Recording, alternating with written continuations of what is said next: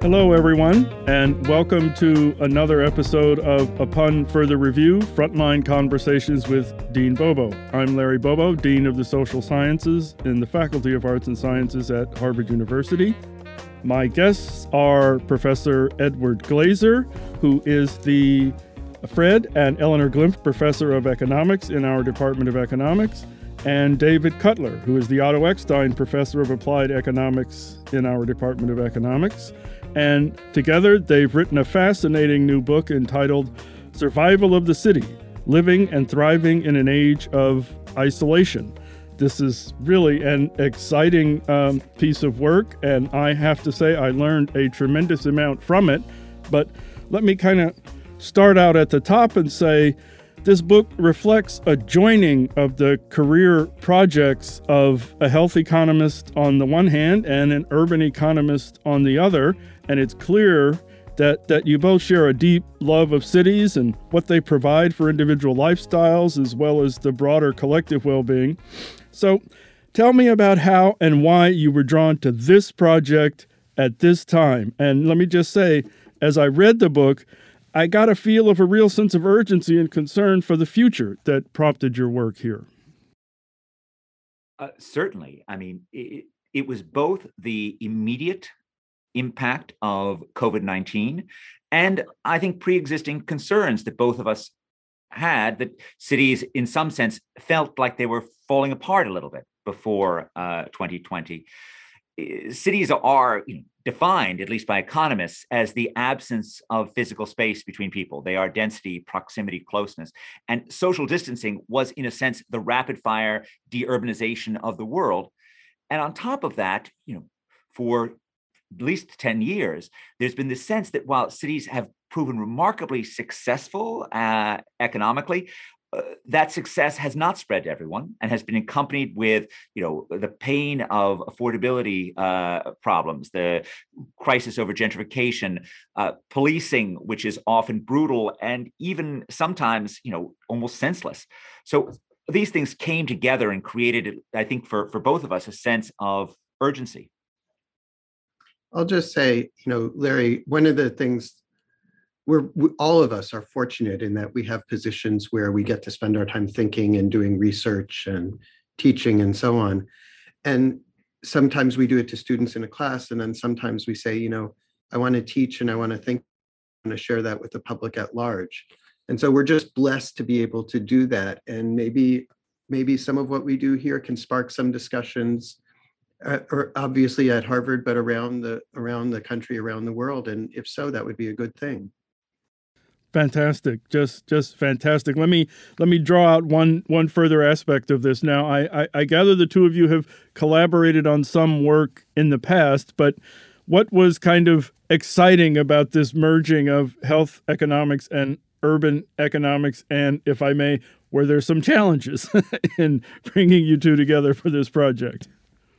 Well, we've worked together for almost 30 years now. So we worked on segregation in the American city in the 90s. We worked on obesity in the 2000s, and we had been working on a paper which is now out on opioid overdoses, on the rise of this opioids in the last 5 years. So this is an old collaboration, and I think, at least for me, it was a particular blessing to can reconnect with David during this time of social distancing. That it's great to have an old friend who it's easy to work with, and obviously it's not, we don't agree on everything, but I'll let David say the things that we don't agree on. There's plenty.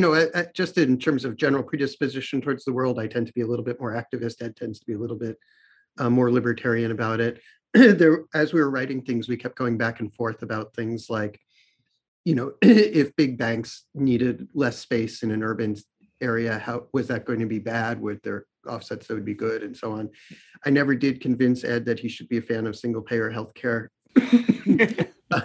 So there were lots of those discussions that went back and forth. But I would say I certainly learned an enormous amount, and the way that, just to come back to our job as academics, the way I often learn the most is by talking with people who do not study the same thing I do, who really come with very different perspectives and say, Isn't it difficult that we don't have answers to this sort of question? And so it's really behind all the disagreements are just this fundamental sense of being forced to think through these issues and trying to explain why you think something happens the way it does, or something could happen better if we did it differently.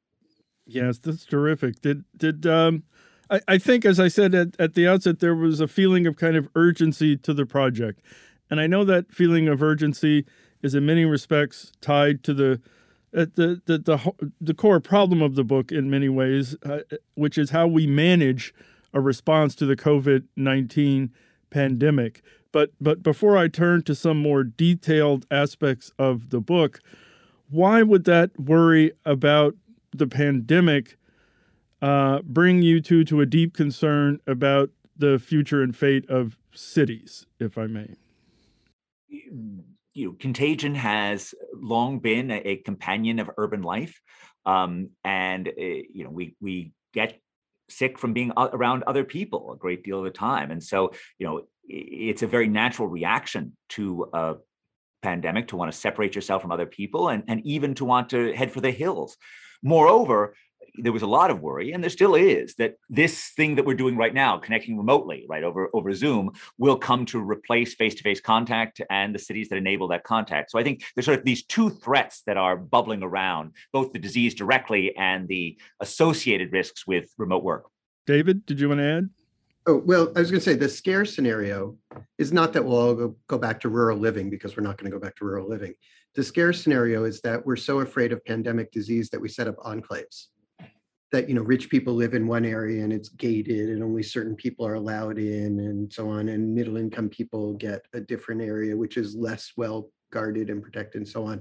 And then lower income people get what's left. And that would be a huge shame for society.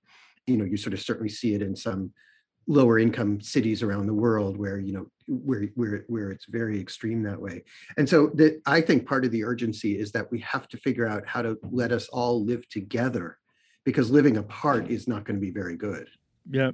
And a policy that relates to this that was being pushed in the middle of the pandemic by the mayor of Paris and many other people was this idea of 15-minute cities, which, often have rolled up into it things that are attractive: pedestrian space, relaxing zoning that enables more, stores, cafes to be interspersed with residential life.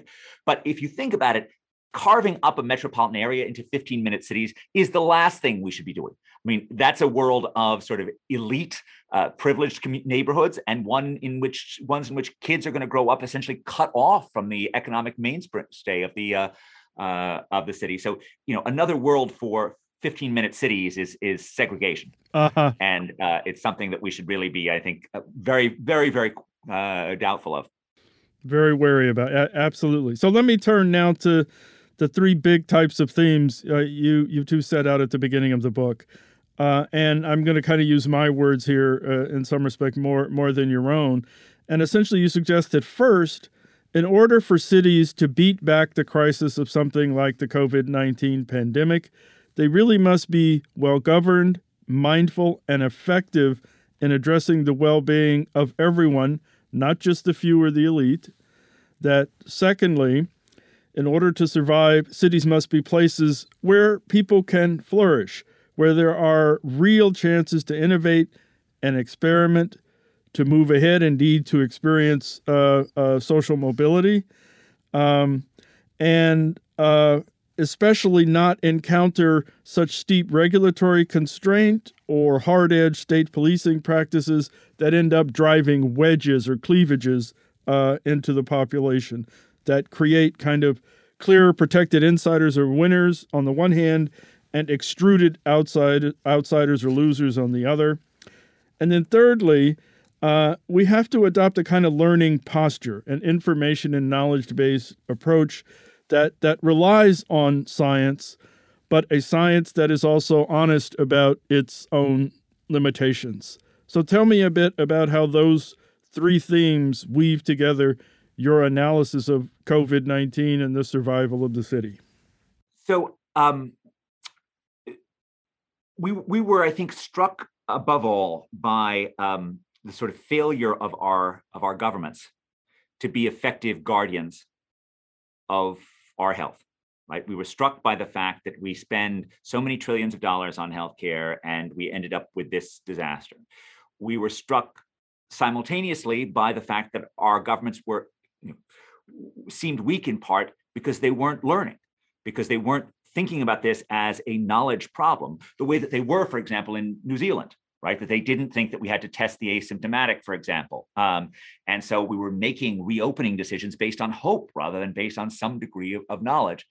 And finally, we were struck that our governments seemed to be much more focused on the needs of an elite few rather than taking care of outsiders. In the early days of the pandemic, sort of the biggest outsiders were the nursing home residents. They were the people who were the sort of biggest victims. And if you think about sort of the single most obvious error that our public sector made during the early months of the pandemic, it was not to protect the nursing homes, right? Many other things are debatable, but that one was just a catastrophic health event. And so that naturally leads us to thinking that we just need to have an open discussion about how our shared strength, how our public sector acquires the kind of muscles that it needs to provide protection and opportunity for ordinary people. One of the themes that I guess really resonated with me, I mean, they all do, but one that really resonated with me is the idea that for many problems, we know some of the answer. So how do you protect us in the case of pandemic? We kind of know the answer. And, is it a good or a bad idea to lock up millions of young, predominantly African-American men for nothing more than looking the wrong way or walking the wrong way or something? We kind of know, we absolutely know the answer. But the competence to carry out what we need to do is often limited.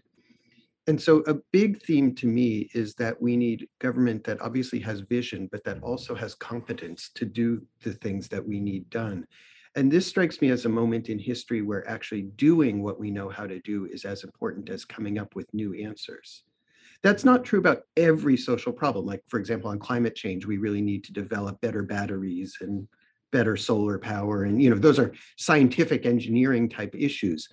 But on things like, how do you do contact tracing, or how do you do testing of asymptomatic people so that you can observe the spread of disease? Those are things we do know how to do, and we just need to be able to do them right all the time. I got it. This is very reminiscent of a mantra I have about city government, which is that capacity is almost always more important than policy, which just means that the ability to actually follow through, the ability to actually implement something is often far more important than just having a clever idea. Let me dig in on a point I think you made a little earlier, Ed. You write at one point, quote, "As long as people have lived in cities, they have battled infectious disease." And the book is truly replete, especially in the early chapters, with examples of pandemic spread and the rise and fall, or in some cases, resilience of cities. So what are the key historical cases that inform your thinking about how cities today should more effectively plan for and address a global pandemic like COVID-19? Because, of course, we are at the risk of more variants emerging and other new pandemic threats in the future. So to look back a bit, in what sense do major events in human experience like the Black Plague or the spread of cholera teach us about dealing with serious contemporary health threats like COVID-19? Great. So the first point I think I take away from the history is that the impact of plague, like I think all natural disasters, is mediated by the strength of civil society when the disaster hits. And I think, for me at least, the plagues that make that point are the plagues of sort of antiquity. So if I think about sort of two fairly catastrophic plagues, the plague of Athens, which is our first well-documented urban plague in 430 BCE, really destabilizing for that city, which had been really, a magical place for human creativity, just a magical place for showing all that cities can do to hyperpower human imagination. And yet, because the plague strikes at a moment when they are, at war with Sparta, it ends up being quite destabilizing. Athens does soldier on for another quarter century, but it never really attains its former glory, and it sort of descends from being maybe the New York City of the Eastern Mediterranean to then being, I don't know, maybe the New Haven. Even worse, I like that comparison. Yeah. Even worse would be the plague of Justinian, 541 CE, which strikes during this moment in which the Emperor Justinian is trying to reimpose the Pax Romana on the Mediterranean world. And just as he sends his Belisarius off to reconquer North Africa and reconquer Italy, Yersinia pestis, the Black Death, makes its first appearance on European shores, and it is devastating, like pushes things over the edge. By contrast, the Antonine Plague, which strikes in the 2nd century during the era of the 4 good emperors, this is the time that Gibbon extolled as being the happiest time in human existence. Yeah, it's a human devastating event. It's a human catastrophe, but it doesn't, rock society in the same way. And, we have to ask ourselves, the disease that hit in 2021, where were we on this spectrum of resilience versus weakness? And I think, at least for us, it felt as if we were far less resilient because we were far less united than we had been, let's say, 20 years ago when the terrorists hit the Twin Towers. In terms of urban responses, for me at least, and I think for David as well, it's cholera. Cholera is where you really see cities come to the fore.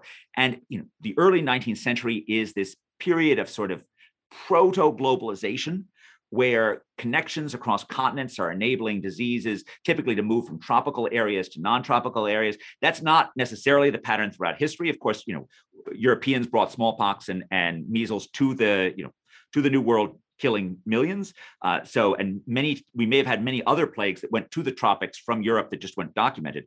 But both cholera and yellow fever emerge out of tropical areas. They come to the cities of the eastern seaboard, and you get this really hinge of history, where pretty much prior to 1800, all that governments did was kill people in terms of their main activities, right? We remember Frederick the Great's delightful letters to Voltaire, but his main job was conquering Silesia from the Holy Roman Empire, right? That was his main from the Habsburg. His main job was conquest. But then all of a sudden in the 19th century, cities came together, and often it's from the bottom up. It's people like Dr. Stephen Smith who does this,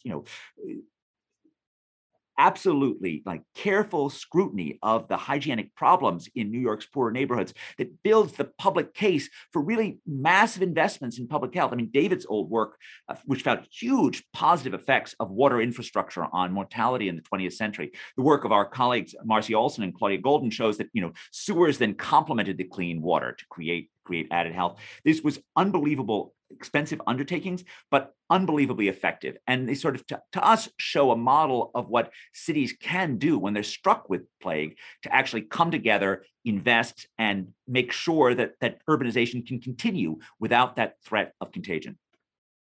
So what made that capacity to come together and to make big investments? You point to civil society, but what are the qualities that needed to be in place to kind of knit together a well-functioning civil order? Most of the leaders were reasonably well educated. So you had sort of an educated system that was starting to work. So Dr. Stephen Smith's a doctor. Stephen Allen works his way up as a sailmaker. So he's actually an entrepreneur. He's the mayor who then becomes the sort of arch advocate of the product. Stephen Allen, among his most notable features is he was a member of a vast number of organizations that knit New York together. He led some of them, he joined many of them, and it really is sort of a Bob Putnam feel of like just the tentacles, the ties are everywhere, and they enable him to build the support for this aqueduct. And I think they're also of a sense that they were all in it together, that there was no sense in which they could retreat to an enclave and protect themselves, that, a disease that starts anywhere can infect anyone in New York. And so they really did need to make investments for the whole of the city. And I think that was also absolutely crucial. Let's also remember, it took many years. I mean, it's not as if it happened easily. And one of the things that I sort of found ironic was that many of the early investments were actually based on a medical mistake, which was the miasma theory of illness. So whereas, two big theories going around in the early 19th century, contagion, which turned out to be medically right, miasma, which is the disease comes out of the fetid airs, which turns out to be wrong. It was really the miasma theorists who were pushing to drain the swamp, who were pushing to build the aqueducts and build the sewers.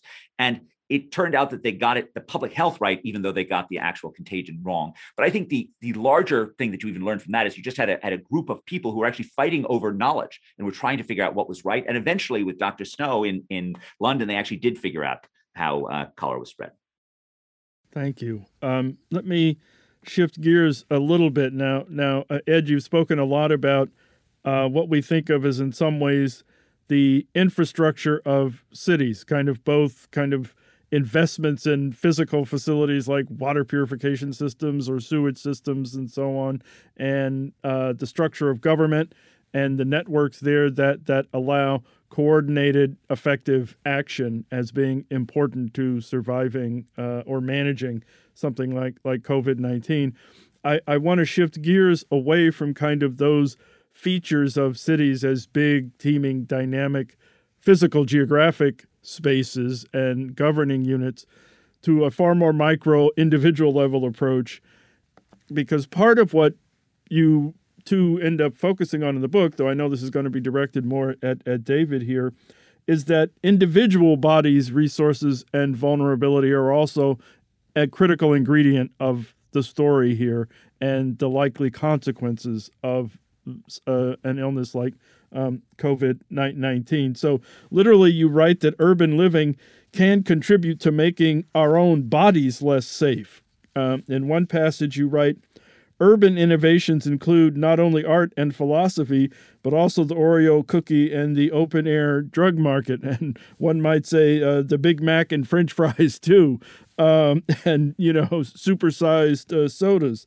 So we know that folks leaping ahead here who have a variety of pre-existing conditions, such as a compromised immune system, diabetes, obesity, who are lifelong smokers, faced a much greater risk of severe illness and death in connection to COVID-19. So thinking about that nexus of concerns, how does your analysis then link individual health and health-related behaviors to cities and the management of pandemics? Yeah, it's a fascinating issue. I think what it says is that we're only as healthy as the least healthy among us in an era of pandemic disease. One of the interesting things about COVID-19, of course, is that it was originally spread by higher income people moving around the world. In and out of Wuhan, China. The strain on the East Coast likely came from Italy, from vacationers in Italy, and came back. The first big outbreak in the US was in Westchester County, very well-to-do suburb just north of New York City. But then, of course, like everything else, it became concentrated. Deaths and illness became concentrated in lower income populations. If you look at New York City, which we spend some time looking at in the book, the more dense areas of New York City, particularly in Manhattan, that tend to be fairly wealthy, actually had relatively low rates of COVID deaths. And the reason is that people could stay at home. That's where people could Zoom to work. Zoom is not a full substitute for going to work, but it's certainly a remedial subsidy. People didn't have to ride the subway when they wanted to get out. They could go in cars and other transportation. And the areas of New York City that wound up being the least healthy are the areas in the Bronx and in upper Manhattan and Queens and so on, where health has always been poor, where people live in crowded environments, where they're multi-generational housings, where people are taking public transportation, where there are high risks of pre-existing illness like diabetes and obesity. Those matter for COVID-19. Other things like smoking will matter for other respiratory diseases. Unsafe sexual contact matters for the spread of HIV. Sharing needles matters for the spread of HIV. So it's not just one risk factor, it's anything. And I think what this says is that when we think about cities and we think about the health of cities, just like a century ago, as you were talking about, and Ed was mentioning, we had to think about cholera and water supply. And if the water is not clean everywhere, then nowhere is safe. Here, I think we have to think about the same thing, which is that if there's a part of New York City, if Brownsville in New York City, or if Roxbury in the Boston area, or Dorchester, or Mattapan, or Chelsea, if East LA, if any part of the city is not safe, that puts everyone at risk. And so a lot of what we've thought of as private behavior, how much one eats, whether one smokes, whether one drinks, and so on, is we're recognizing that that's more public behavior than we thought. And so we need to think about health-related behaviors. Fortunately, we know a fair amount about that. So one of the things that we know very, very strongly is that an immensely important correlate of healthy behavior is education. So people who have more years of education are much healthier. They smoke less, they drink less, they overeat less, they don't use drugs in excess, and so on. So education here is something that we think of as a little bit of a treatment, if you will. It's kind of like a pill in that sense, in that it just seems to have all these benefits. And another thing we talk about is that we are going to have to be better at policing the things that companies can do. So as you mentioned, it's, particularly with addictive goods, it's once people get started, it's very hard to stop.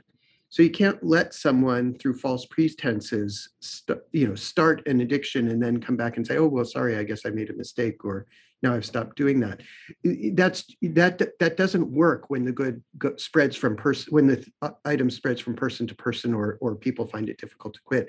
So we're going to have a more muscular regulatory system that says, you can't just, if you will, introduce a virus into a city or into a population, the virus in this case being a thing that's you claim is good for you, but is not actually good for you, and you really knew wasn't that good for you.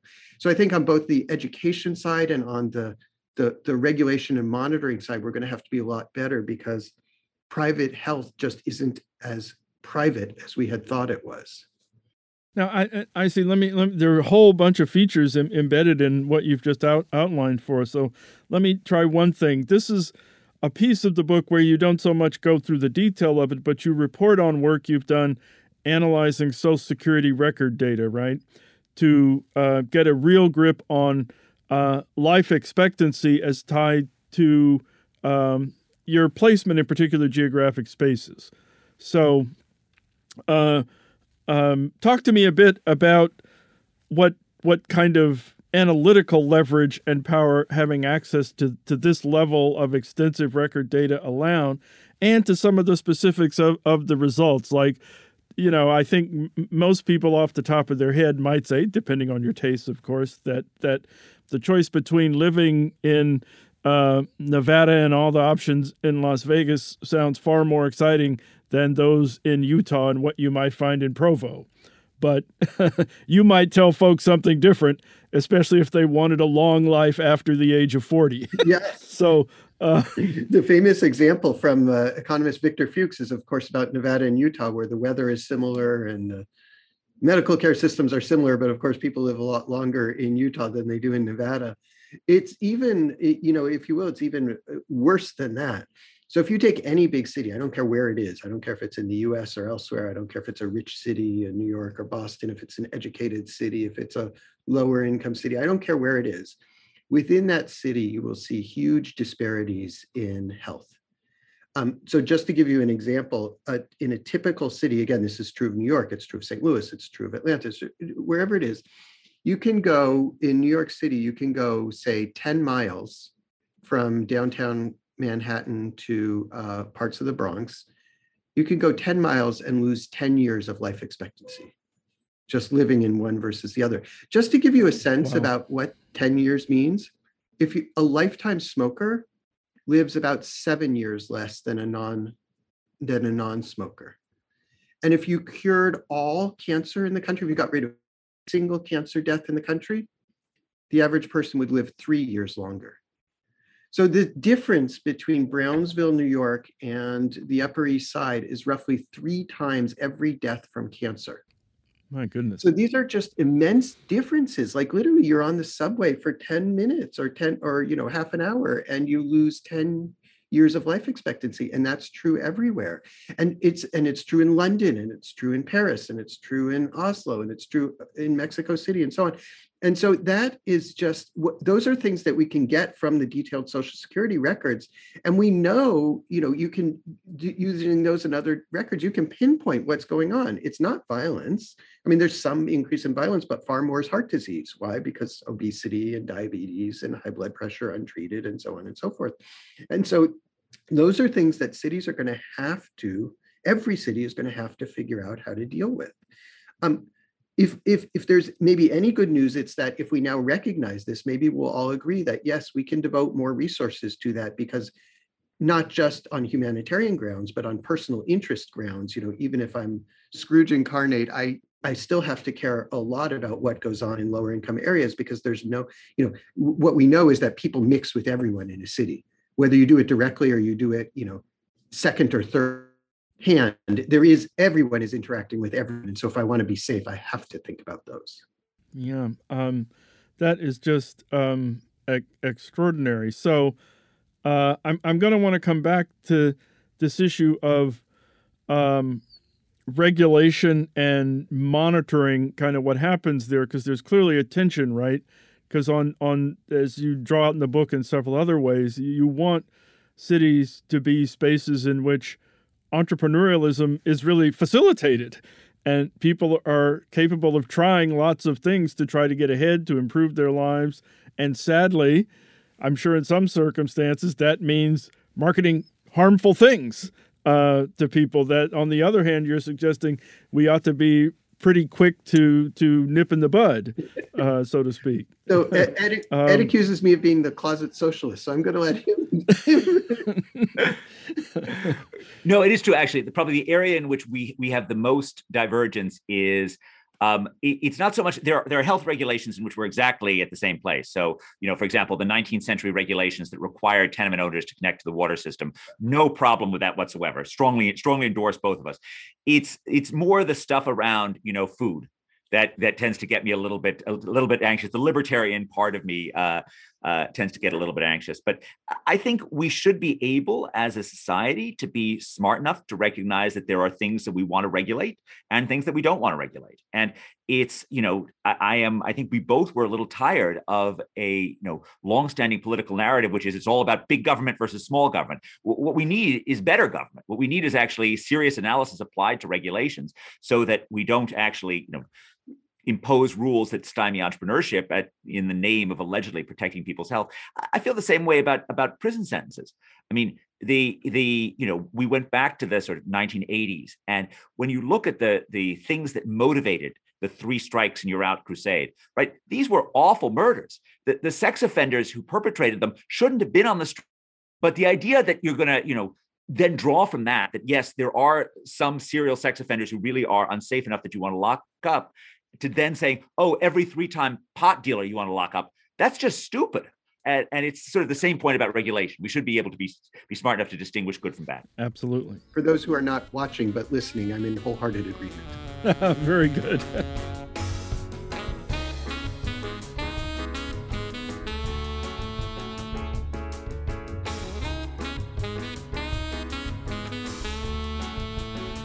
Let me shift off of the more individual level, David, that we were focused on a moment ago, and now think more at the level of healthcare systems, our investments in healthcare, and social policy that guides healthcare. So the book stresses that the design and investment in healthcare systems obviously plays a huge role in the likely course and impact of a health challenge like a pandemic. And indeed, there are some quite striking patterns here you cite to drive home this point, where the U.S. is clearly greatly disadvantaged relative to our other modern Western industrial peers. You write, quote, over 350,000 Americans died from COVID-19 in 2020. Adjusted for the higher U.S. population, this death rate was more than double that of Germany or Canada, even though Germany spends 1/3 less than the U.S. on medical care and Canada spends half as much. The U.S. death rate was literally 33 times higher than the rate in Japan and 50 times higher than the rate in South Korea.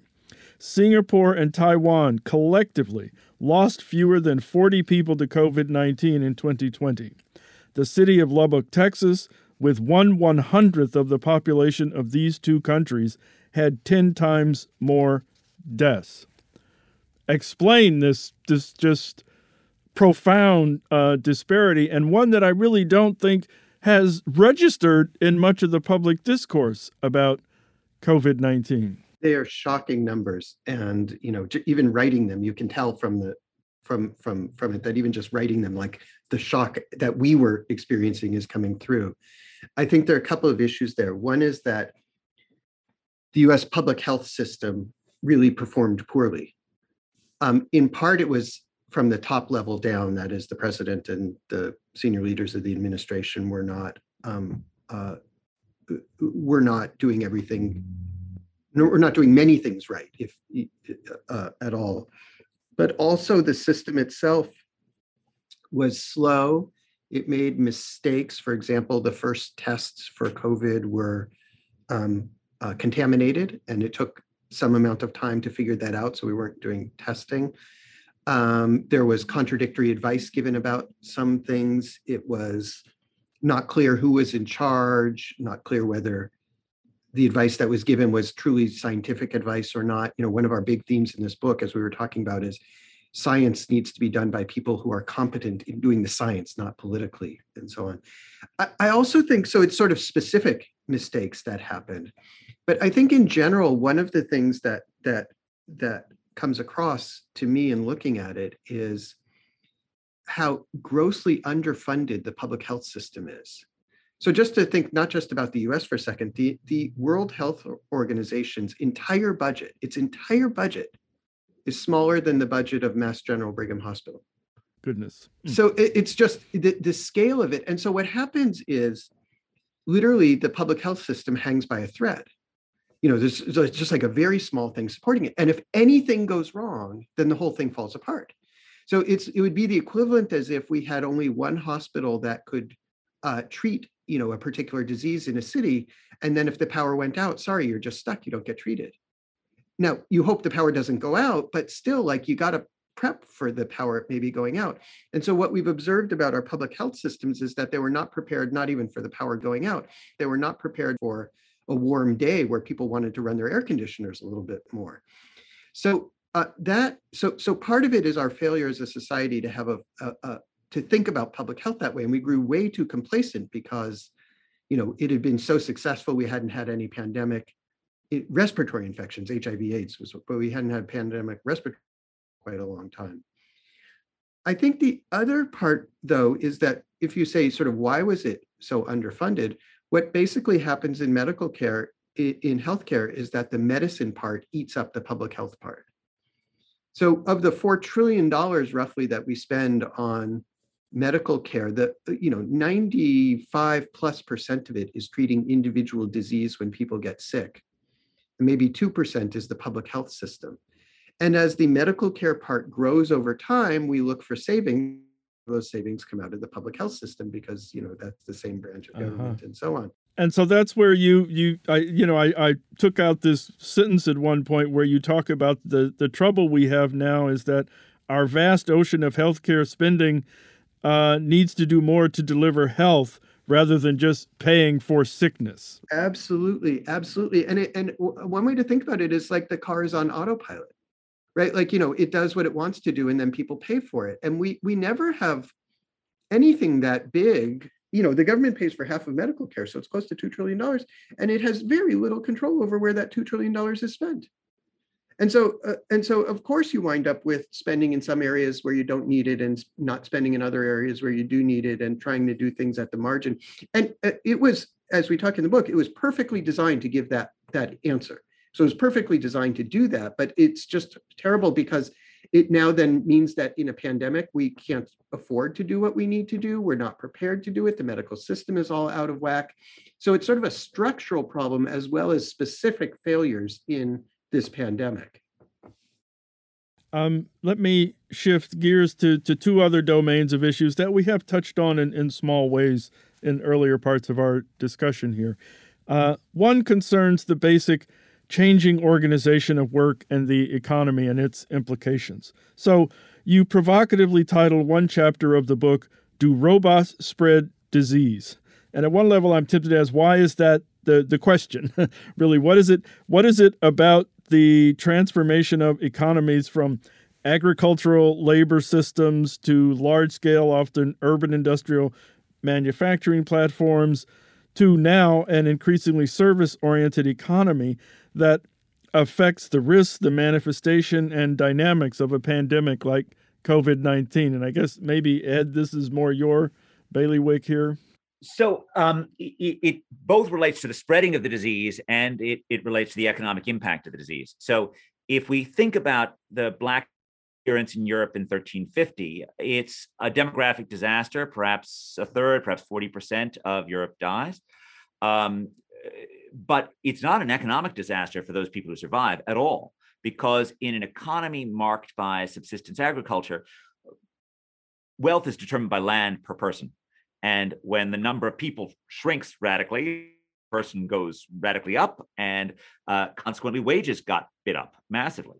And in some sense, there's at least a hypothesis that the rising wages of the late 14th century fueled the demand for luxury goods, which gave us the burst in urbanization in the 15th century, which gave us the urban renaissance. Flash forward to 1918, 1919, when we moved into an industrial economy, and it's really the work of Chicago Federal Reserve Bank economist Francois Veld, which provides our sort of best fine-grained picture of this. It's a shock to the industrial economy when pandemic shows up. The influenza epidemic certainly shuts down coal mines, it shuts down factories, but they recover remarkably quickly, partially because no one stops demanding an icebox because of influenza. No one stopped demanding a Model T Ford. And when it was safe for the factories to start producing again, and even when it wasn't safe, they were making Model T Fords yet again. And so the economy recovered really, really quickly. Now, we saw the same resilience in demand for durable goods during the COVID-19 pandemic, right? In fact, we had a durable goods boom during various points in the pandemic. But what had changed over the last 100 years was that automation and outsourcing meant that those factory jobs had largely disappeared. And America, although it remains an industrial powerhouse, it does so far more often with machines than with human beings. Whereas for less skilled Americans, for less skilled people throughout the world, they have found the ability to serve a latte with a smile is an employment safe haven, despite the disappearance of those factory jobs. And yet those jobs, those urban service jobs, 32 million of them in the US before 2020, 1/5 of the employed labor force, those urban service sector jobs can disappear in a heartbeat when that smile turns into a source of peril rather than a source of pleasure. And that's exactly what we saw during the early months of the pandemic. The incredible shutdown of small businesses in the US, the incredible dislocation of our whole sort of urban service economy. And that's not even over, right? We feel very much when you walk around many downtowns, the disruption continues. The biggest one is actually the business travel sector, which is still very, very much, not back to normal and may well never recover back to normal. But really, the evolving nature of work has made us more vulnerable to disease. And of course, there's the other part, which is, in fact, our triumph over disease made it possible for us to change the way we work, right? And that's been true as well. Yeah. Let me go to the other kind of big remaining category of analysis here, and then try to get some big general observations out of this. At many points in the book, you talk about tensions between the status of insiders and outsiders, winners in effect and losers. And in a way, I want to put the question in this way.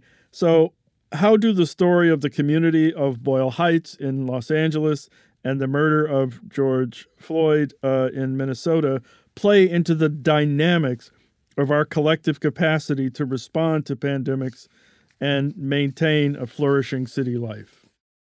Well, we saw it certainly after the Floyd protests, which were both understandable, and they didn't seem exactly what should be happening in a healthy community that was focused on protecting themselves from pandemic. And by that I mean that it's not that I have any problem with the protesters who went out themselves, but rather there shouldn't have been the reason to protest to begin with, right? There shouldn't have been a wound like that ran through America's urban life and has run through it for far too long.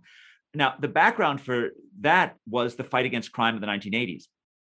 And that was a fight that was a very important one for cities, right? I mean, certainly I remember the New York City of my childhood. I went back and gave an address at my high school a couple of years ago, and I was reminding them that murder rates were many times higher. And one of the signal events of my sophomore year in high school was the triple murder that occurred in the hotel right across the street from the high school where I went to school.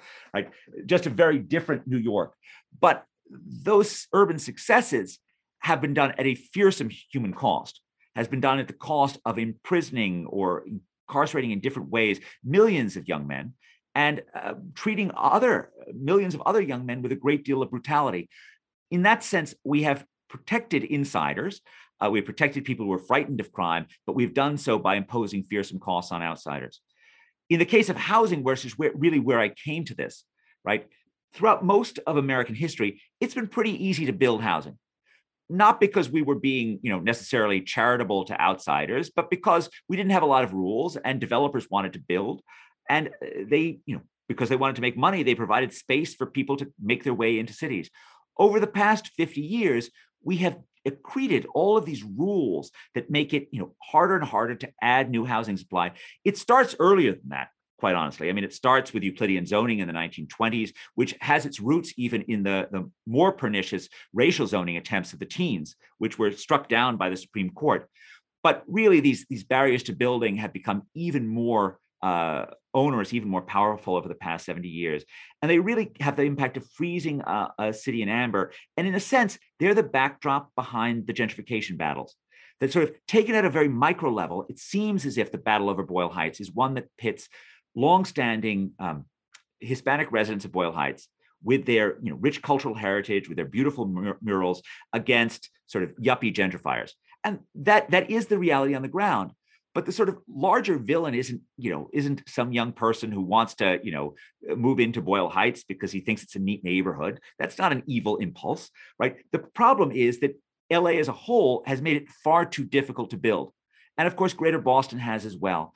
And so people start looking in Boyle Heights, not because they think it's cultural need, but they're looking for any space that's underpriced. And naturally, that's going to cause an affordability problem there. And so gentrification and affordability are deeply linked. And the ultimate reason for it is the fact that we have put our cities in a regulatory straitjacket because we have protected insiders rather than outsiders. I'll just say one final thing on this around rules involving businesses as well as entrepreneurship, businesses as well as building, and about say one final thing about businesses as well as buildings, that it is something of an outrage in this country that we make it so much easier for rich people to be entrepreneurs than we do for poor people to become entrepreneurs.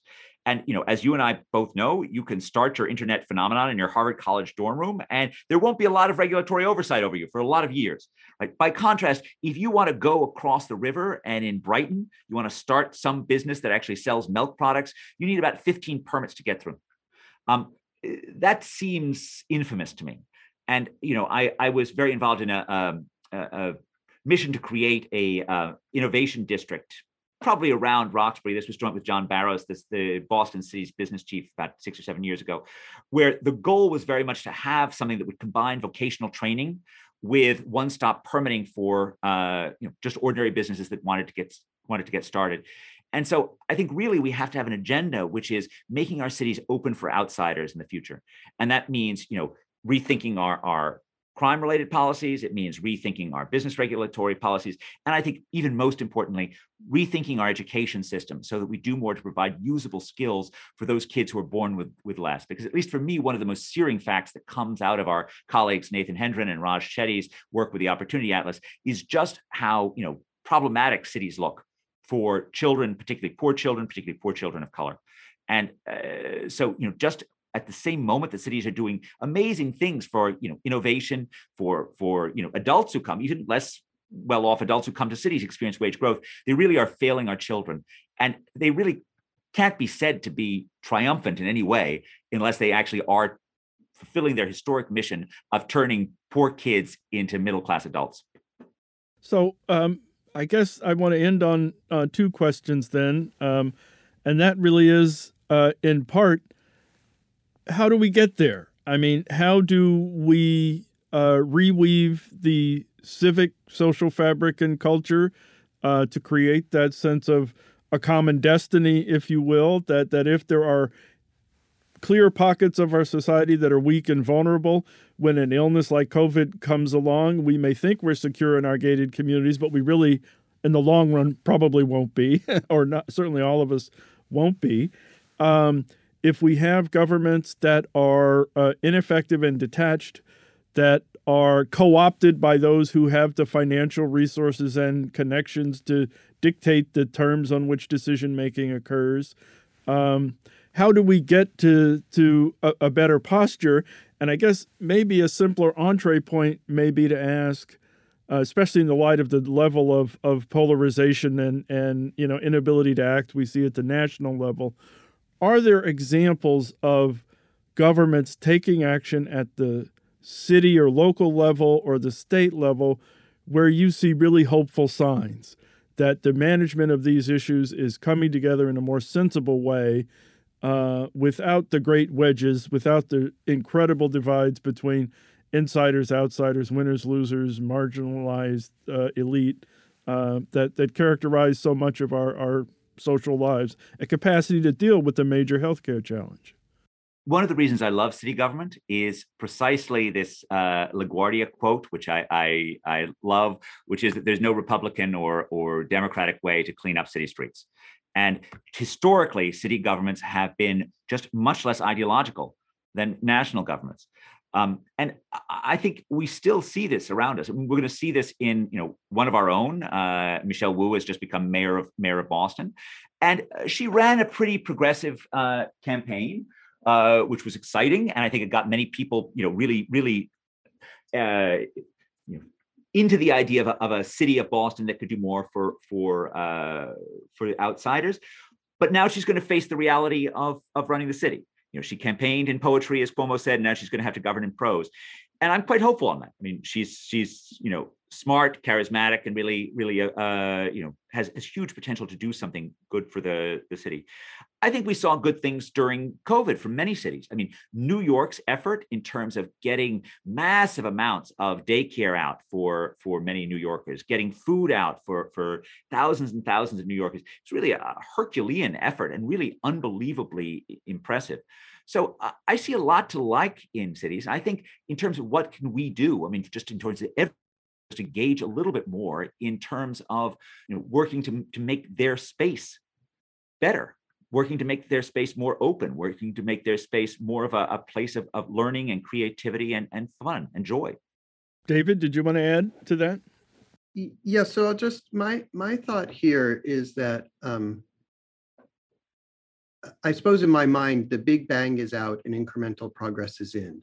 And that step by step, we have to go and we have to say, okay, we think this is the right thing to do. So we're going to make a step in this direction.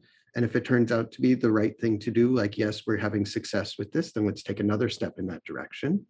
And if it turns out, let's just say, hey, you know what, that turned out to be wrong. We got to go back and we got to go a different way. So I think about the healthcare things. We know things we need to do. We know we need to beef up public health systems. So that's obvious. And so we need to do that.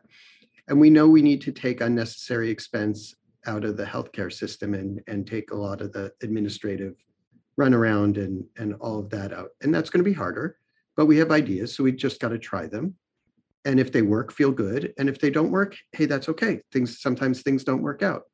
And so that's, I think, where I think, and there are examples, for example, many communities have done an extremely good job dealing with people who have drug addiction, potentially homeless because of opioid addiction, getting them into treatment. We've scaled up treatments enormously. That's another public health issue that we've done.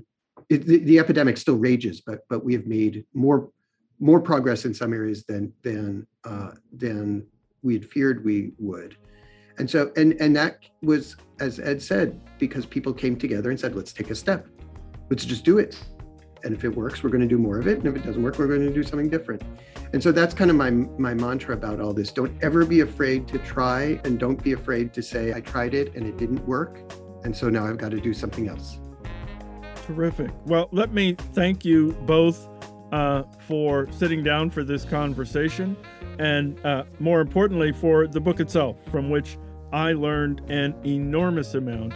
And I think all of our colleagues and scholars around the country will learn from, and indeed, I think policymakers and the folks who are wrestling on the front line with this issue have a lot that they will take away from this passionate, incredibly engagingly written, and in many respects, I feel quite authoritative work. So thank you. My congratulations to you both, and thank you for joining this session of Upon Further Reflection.